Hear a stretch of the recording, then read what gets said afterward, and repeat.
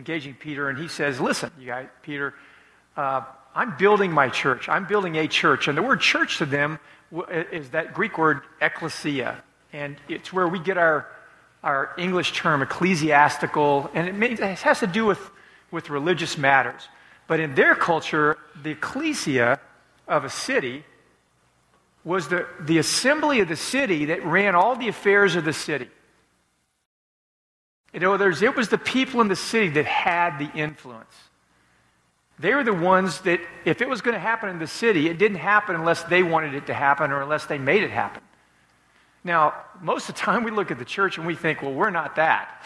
Whatever we are, we're not that. But that's what God says the church is meant to be. And so the church, Jesus then, everything he taught was about this new community that God was forming in the world. And it was a part of the world, but it was also separate from the world in certain senses. And so if you want to think about the church and where we're going to take this today, Jesus said that there's a gathered expression of the church, then there's a scattered expression of the church. So last week we talked about the scattered expression, the mission. That God's on a mission, and he's calling us to join him on his mission. And the church that Jesus is building, as we saw last week, it's a church that joins him in his mission. I don't know what it is, what a group of people are, if they don't join God in his mission, but I'm not sure that that's a church. And then secondly, that scattered people are also a gathered people. And people who are part of this ecclesia that Jesus is building in the world, all about through history, they take gathering together to worship him seriously. So that's sort of the topic I want to explore today, is that the church that Jesus is building takes gathering together to worship him seriously. Now, if you have a Bible with you, or if you don't, there's under the chair seat in front of you, there's a paperback Bible. Isaiah chapter 6, it's on page 479 in that paperback Bible. If you turn there with me and just track along, we're going to read 8 verses, and it's sort of one of these really famous stories in the Old Testament. And it's a picture of what can happen when someone takes worship seriously. So I'm going to start reading at verse 1. And the story is going to happen in a very specific time, in a very specific place in the history of Israel. And you might not know much about it. I'm not going to go far into the background, but some of what was going on there is important for you to, I think, to get some meaning out of what he's saying here. So it says, in the year that King Uzziah died, that's Isaiah, I saw the Lord seated on a throne, high and exalted, and the train of his robe filled the temple. Above him were seraphs, each with 6 wings. With 2 wings they covered their faces, with 2 they covered their feet, and with 2 they were flying. And they were calling to one another, Holy, holy, holy is the Lord Almighty. The whole earth is full of his glory. At the sound of their voices, the doorposts and thresholds shook, and the temple was filled with smoke. So the context of this vision is the temple. He's in the temple. Now, I want to stop right there for a second, because in the temple, Israel at this point, King Uzziah ruled about 50 years. And during this time, Israel was very prosperous. Incredible prosperity. Just like, maybe not, it wasn't touching everybody like prosperity isn't touching everybody in the United States. But, this week, again, the stock market indicators all hit their highest. Unemployment's getting lower and lower. There's certain kinds of things that are happening in the United States in terms of economics. It's not perfect, but there's a lot of prosperity in our country. There was a lot of prosperity in Israel during that time. It was also a really proud, powerful time in Israel's history. They were like, we're on our game. We are the big kid on the block. Nobody at this point was really troubling them. Israel was riding high. But there were two things about Israel at this, or three things about Israel at this time that play into this, that speak to us. It was growing morally corrupt. Its religious faith was getting more and more superficial. And the nation was kind of coming unglued in the sense that it was becoming more and more divided. Haves and have-nots, men and women, rich and poor. There's all these divisions that the cracks were starting to show. So, feel familiar? Seem like, wow, history does repeat itself in many respects. And during this time, this young Isaiah most likely experienced this as a young man, maybe in his late teens, early 20s. And he went into the temple in a time when the temple was, the temple observance was superficial. It wasn't something that was part of most people's lives. It's like, I have a friend who was raised Buddhist, and he says, if they ask me what I am, I say Buddhist, but he says, I have no idea what that meant.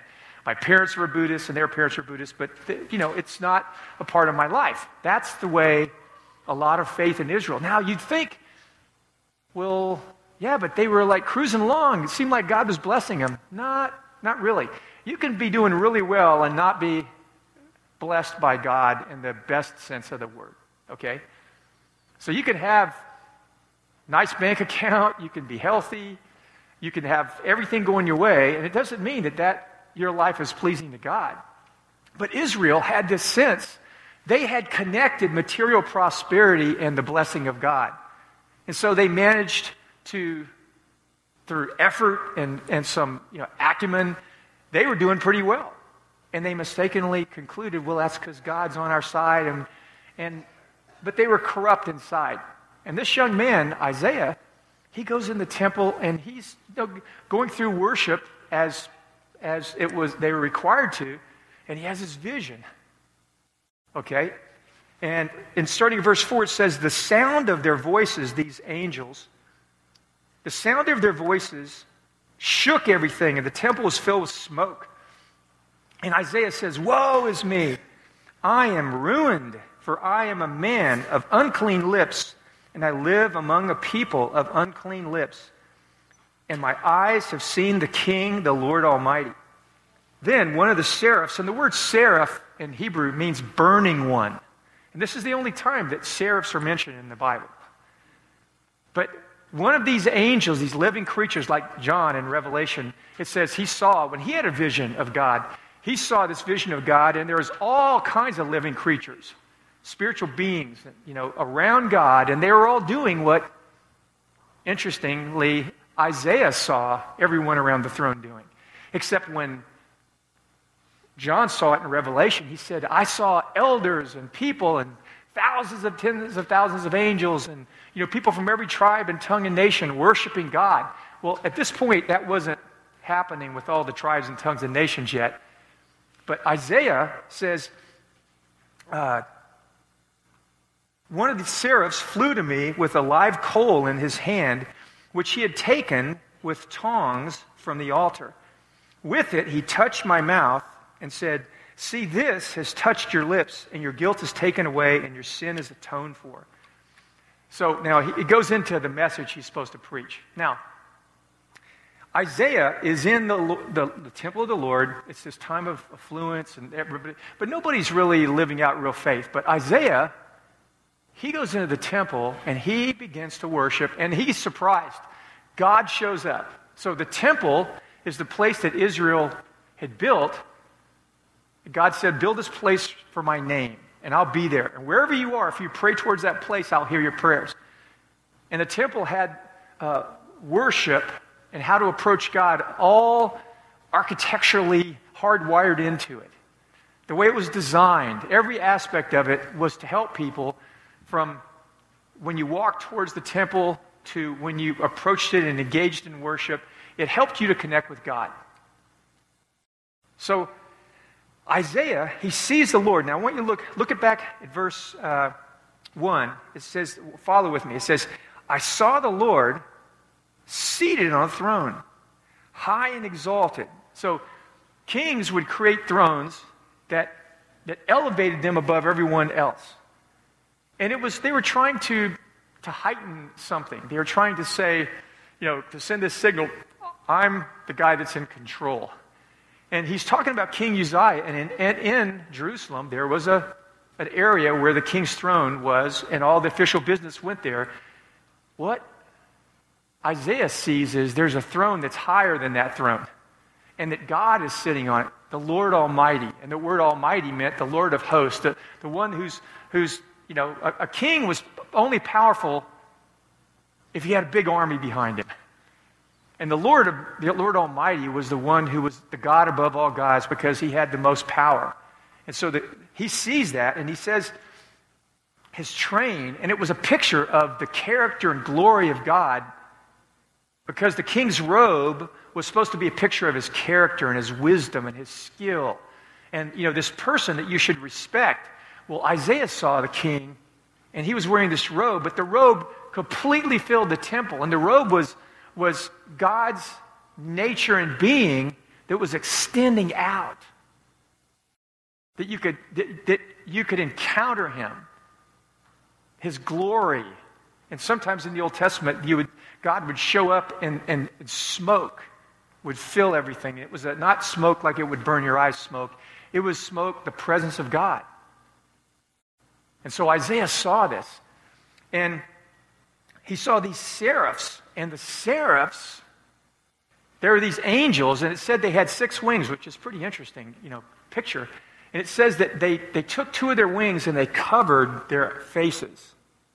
And they took 2 wings and covered their feet, and then 2 of the wings were flying, and they were circling around God, and they were crying out about God, holy, holy, holy. And the Jewish people knew what holy meant. It was a word that meant God is exalted. He's above everything else. He's unlike anyone or anything. And to Hebrews, when you said a word twice, you would say it twice in grammar to intensify it. So there are phrases where you'll see, they'll say gold, and it meant the purest gold. But they didn't repeat things 3 times. And when they repeated things 3 times like this, for Isaiah to do this, it takes something and intensifies it to the infinite degree. God isn't just holy. He's unimaginably holy. And Isaiah encountered this, and the angels that were circling around God, they were so in awe of God, it says they covered their faces. They couldn't even look at God. Because the experience of God's glory was enough. That's the only way they could tolerate being in God's presence was to not look. Angels, right? Which we are taught are the purest of beings. They're not morally tainted and corrupted like us. And they couldn't be in God's presence without not looking at him. But as they declared God's praise, it says the smoke filled the temple, and their voices were so awesome that it shook the temple. So Isaiah felt the temple shaking. And the stones of the temple in Jerusalem many of them were hundreds of tons. There were these huge stones that they built everything with. It was as solid as you could ever imagine a building being. And he's saying that the magnitude of this person that they worshipped, and now imagine, Isaiah is seeing this, and there's all these people around him who are going through their religious activities in these perfunctory ways. And Isaiah is seeing the one who's there and how they're worshiping him.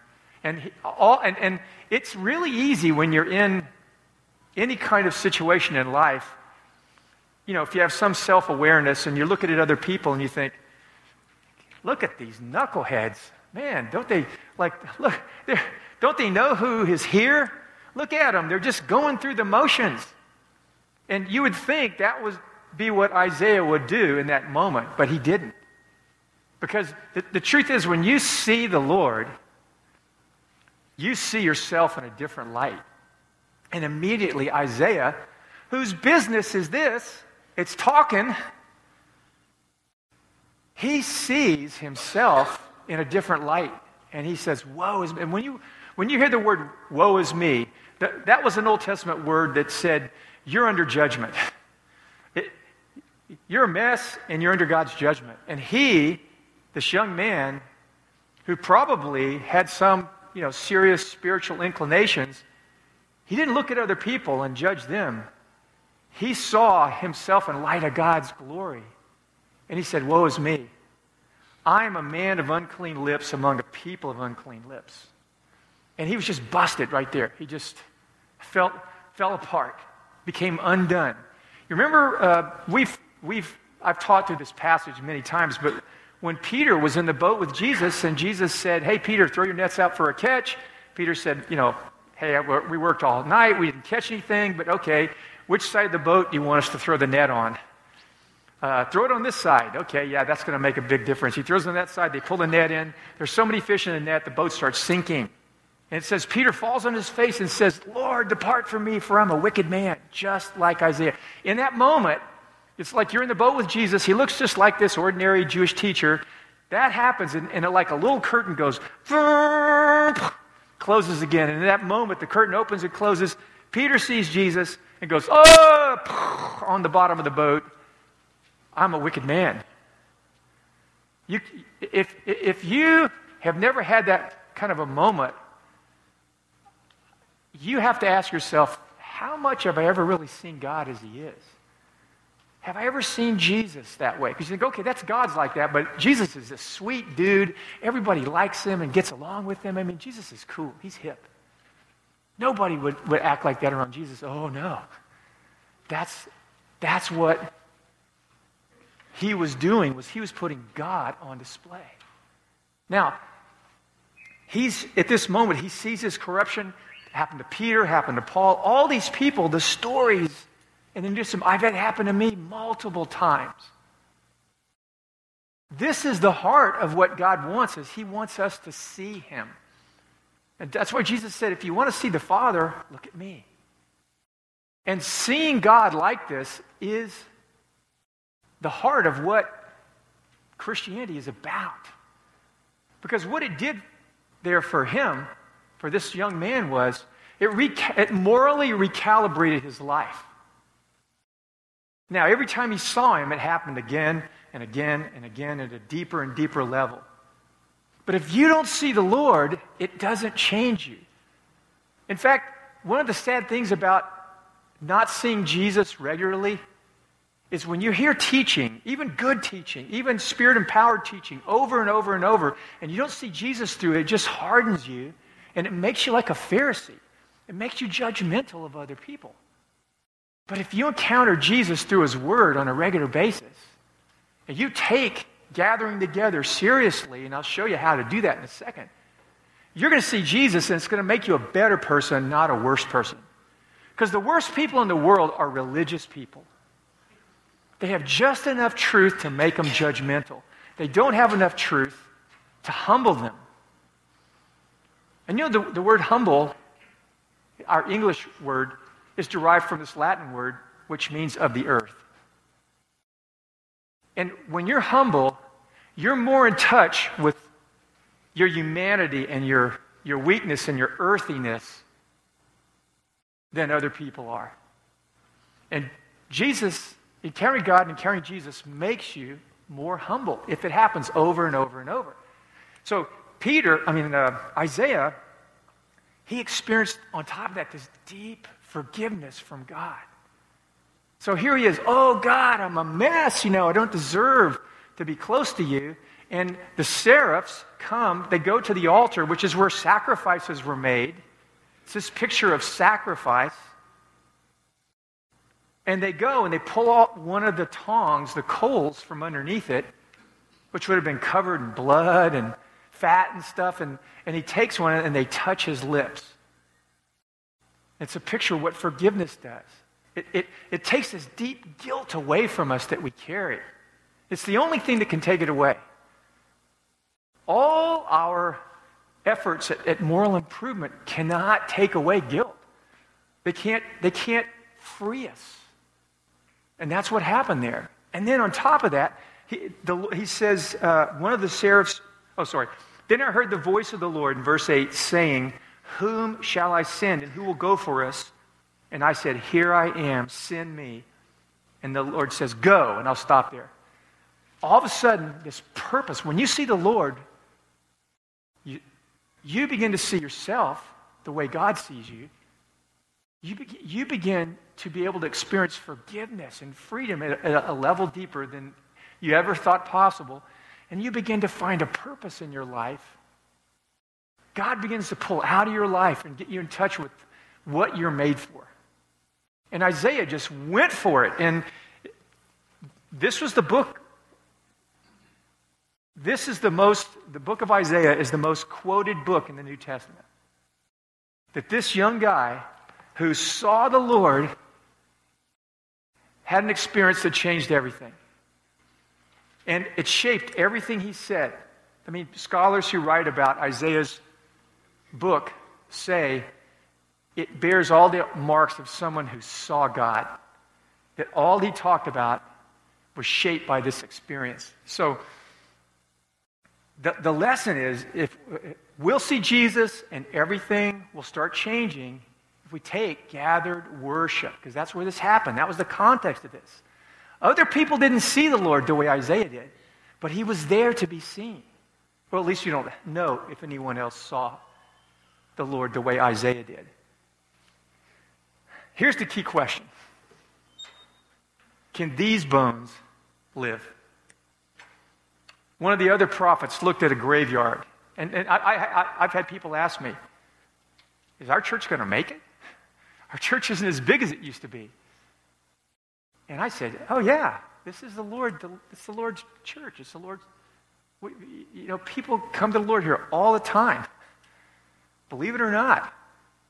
I'll tell you a funny story, and it's not because of us. Obviously, I just spilled Pepsi on the floor again.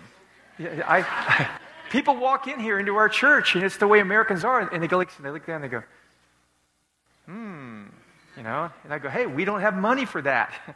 If we had money for this would already be new carpet. But a few weeks back, or a few months back, one Sunday when I was teaching, I just noticed this lady, it was a new lady, she's just crying. I don't know what's going on. I see her a couple of weeks and never see her again. And 1 week, I hope I haven't told this story. Have I told this story before? Okay, good. I told it a couple of times, and I'm getting to the point where I don't remember where I told things, so sorry. Yeah. Thank you so much for reminding me of that. That seems the one thing I don't keep forgetting.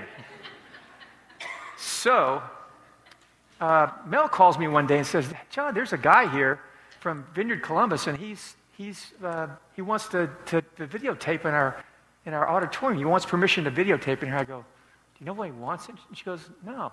I go, well, we'll find out, and sure, let them, whatever they want to do. I'm thinking, why do they want to, they got a mega church over stuff like a mall. What do they need our little building for? And I think, let him do it, So anyway, he comes back and tells Mel, he said, oh, well, here's what's going on. We're doing baptisms, and a lady got saved here at your church, and she has family and friends over there, so she's getting baptized at Vineyard Columbus. And he goes, and I go, Mel, so what was that about? Anyway, the story got back was, it was this lady I saw crying, and she was driving up and down the street. She's not like a church-going person. She drives up and down Avery Road regularly, and she kept thinking, I got to go in that church. She was drawn into it. We had a lady once who came to the church who said she saw an aura over our church, and she said it was the most powerful aura she ever saw, and she just had to come in here. She told me that, and I said, I've never had anybody tell me that before. We have an aura. Well, that's cool. She goes, yeah, and I have crystals and all these things, but I've never seen anything like this. So she hung around for a few months, and she started following Jesus. But this lady kept driving by it and thinking, I got to go in there. I got to go in there. And she came in, met Christ in the middle of one of my teachings. Imagine that. But that's happened for 30 plus years. And it's not have anything to do with us. It's about Jesus. And so I want to tell you, these bones can live. But these bones can't live unless we see Jesus. And we're not going to see Jesus unless we start taking gathered worship more seriously than we do. And I really am reluctant to talk about this because actually people have told me, John, when you talk about this, you're feathering your own cap. This is about, the vineyard and trying to get it. And I go, and so I back off and go, okay. And I just, I felt so pushed of the Lord to talk about this. I got to challenge you guys about this. We are a scattered and gathered people. The church has always been called to those two rhythms. We gather and we scatter on the mission. We gather to remember and celebrate God, and we scatter. That's supposed to be our rhythm. That is not the rhythm of the American church, and it's not the rhythm to a large degree of our church. So there's three things. And Jay, underneath your notebook there, I gave you something. I want to encourage you guys to just track along with me. It's just going to take a second. Pass those out. And I want you to stick this on your mirror or on your refrigerator, somewhere where you see this all the time. If you want to take gathered worship seriously, I think you have to do three things. And they all have to do with the letter P, just so you can remember it. You need to prioritize gathered worship. Now, why should I prioritize gathered worship? Because it's part of your identity. We are so focused on our identity in Christ, me and Jesus. Your identity in Christ is meaningless except it's in a community. Everyone knows I have spiritual gifts, but they're gifts like a body functions. Jesus is calling an ecclesia out from the other city to become this destiny-shaping community. We talked about this during the election, so I won't belabor that. Now, here's the thing. If you prioritize gathered worship, please stop making this thing we do about you. Do you understand? Oh, the coffee wasn't warm enough. They sang too long. They sang out of tune. John is nasal. The person next to me were talking. The chairs have stains on them. The room's too warm. The room's too cold. Listen, I hear that every week. There are people fanning themselves here right now, and there's people with shawls on. I don't know what to do. It's a real hard place to be. When you get emails, could you cool the room off? Could you warm the room up? Every week. It doesn't matter if it's spring, summer, fall, or winter. And I'm not saying that you shouldn't ask that kind of question, but we are hardwired as Americans to make everything about us. When Isaiah walked into that temple and he saw the Lord, he realized it's all about him. And if you don't prioritize a time in your life, at least one time, once a week, you get together and it's not about you, then you're just going to keep getting screwed deeper into self-centeredness. We have to come together at least once a week and by seeing the Lord, have ourselves recalibrated. So, simple application. If it's your identity, if it's going to be your identity, you have to resist making it about you. Remember in the movie, the Gladiator movie, it's called Gladiator, where after this,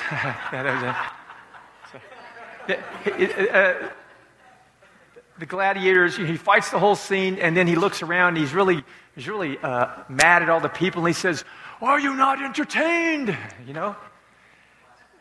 I didn't say it as well as he did, obviously. But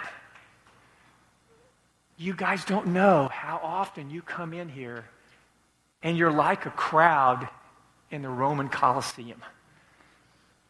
And because you've been marketed to all day long, 24/7, and told you should be the center of the world, and you're not. And Israel at this time was unraveling because everyone wanted to be the center. And Isaiah saw the Lord and he realized he's the center. This king that's kind of kept it all together, he's dying. But it doesn't matter because he's the king. And his life was like, whoop. His perspective was changed. But if you don't prioritize it, you're not going to see the Lord regularly on your own. You're just not. You just won't. The world's a swamp. So, show up regularly. Please hear me with, I'm going to say this with a smile on my face. Show up early. Show up early. Stop treating the worship part like a warm-up to a message. When we sing, we are doing what the seraphs are doing. They're declaring around the throne God's attributes and His goodness and His mercies and His love. And they're blessing Him. In fact, let me read William Temple. I have this written inside my Bible, the cover of my Bible. Worship is the submission of all of our nature to God. It's the quickening of conscience by His holiness, the nourishment of mind by His truth, the purifying of imagination by His beauty, the opening of the heart to His love, and the submission of will to His purpose. And all this gathered up in adoration is the greatest of human expressions of which we're capable. Show up regularly and show up early and show up with other people. And it's not about the vineyard. It's about Jesus. We have been a place where the cloud has been here for years. And I think there's wisps of smoke here right now. But even wisps of smoke are life-changing. But the Lord wants a people who take gathering together to worship Him seriously because they see He's the center. I need to know that. I need to feed off that. I need it to change me. I need it to quicken me. And it won't happen without intention. So it has to be a priority in your life. And let me remind you something. Anything that you prioritize is in your schedule. Try to treat gathered worship like you treat work. Try to treat work like you treat gathered worship. It doesn't work, does it? Anything that's important to you is a part of your schedule. Second, prepare for gathered worship. Cultivate anticipation that God will show up and show off. Cultivate that anticipation. Pray before you show up. Pray and say, God, would you meet me? Would you meet us? There's people here, men and women, brothers and sisters, who are down right now. Would you meet us so they walk out with everything that they need? Because again, when you're coming, you're not just coming about yourself. You want to pray to meet God for yourself and for other people. And please, turn off your phones. Leave them in your car. I promise. The news feed will be there for you when you get out in the car. But this is one of the things I want to show you at the end. Distraction is one of the biggest enemies that we face. And we're all prone to it. It's the temptation of our age. It is not noticing, not listening, not paying attention, being distracted. That's what being entertained is. Third, embrace the practices of gathered worship. Now, these are 6. You guys know all these. I'll just read them. Singing, praying, confessing, giving, listening to the Word, serving others in the power of the Spirit. These practices have characterized the people of God for not just centuries, thousands of years. This is what happened in the temple in Isaiah's day. It's what happens in humble house churches, in big cathedrals, in huge mega mall churches. These are the practices of gathered worship. But let me tell you something. These are all practices of the heart. They're not practices of the head. They're practices of the heart. And just to try to tie it together, there's a parable that Jesus taught that's kind of the most familiar parable, I think, for most people in church. It's this parable of the soils. How many of you have heard that before? Where Jesus talks about a sower sowing seed. Raise your hands, just hold them up so I can see. Okay, good. Let me show you how it applies to this. The seed is the word. It's the promise of God. It's like it has this power in it. And Jesus says, the sower comes along and he sows the seed on different kinds of soil. 4 different kinds of soil. 4 different kinds of heart. One kind of soil was hard, the hard heart. The second kind of soil was the shallow heart. The seed fell, it sprang up, but it didn't have deep roots. The third kind of soil was soil that was divided. There was other kinds of plants in there and weeds that choked off the word, and it didn't bear fruit. Even though it sprang up, those things choked it off. Then the fourth kind was the good soil, the good heart, the open heart, the vulnerable heart. I take it back. It isn't the good heart. It's the heart that's hungry and soft. So it contrasts the hard soil that when the seed hits it, birds snatch the word and it doesn't bear fruit. So there's this resistance to it. And over here, there's just this openness to it. Now, Jesus said, blessed are the poor in spirit. Blessed are the losers. Blessed are the people who don't have it together. Blessed are those who hunger and thirst, for they will be satisfied. It doesn't say they're good people. Do you understand that? It doesn't say they're morally upright people. It just says they're hungry and open and humble. These are the people who are hard. You could say it this way. They're full. They don't know what they really need. They're dining on something that fills them up and their hearts are hard. Now, which one of those kinds of soils are you? The soil that hears the word and gets really excited and goes for it and then, because the soil's shallow. The soil's hard, that you hear the word and you walk out of here and you never think about it again. Because honestly, it's not anything about me, Jay, Rick, Maggie, whoever might be teaching here.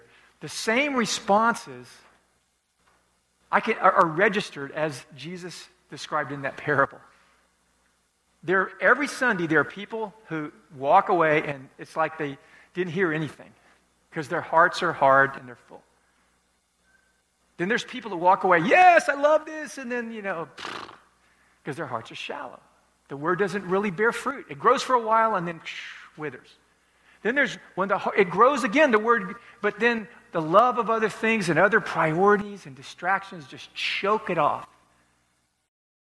And then there's people who are just humble and hungry and their hearts open. And it says they bring forth fruit 30, 60, and 100-fold. So this whole gathered worship thing is about heart issues. Prioritizing is about your heart. Preparing is about your heart. And practices are about your heart. And you can choose, if you want to see Jesus and you want him to impact your life and begin to change everything on a consistent basis, it's up to you. You're the only ones that have any power to make this be different. But I believe these bones can live. I believe these bones can live. I believe that about every community. But they don't live when we're gathered together without this kind of attitude where you take what we do seriously.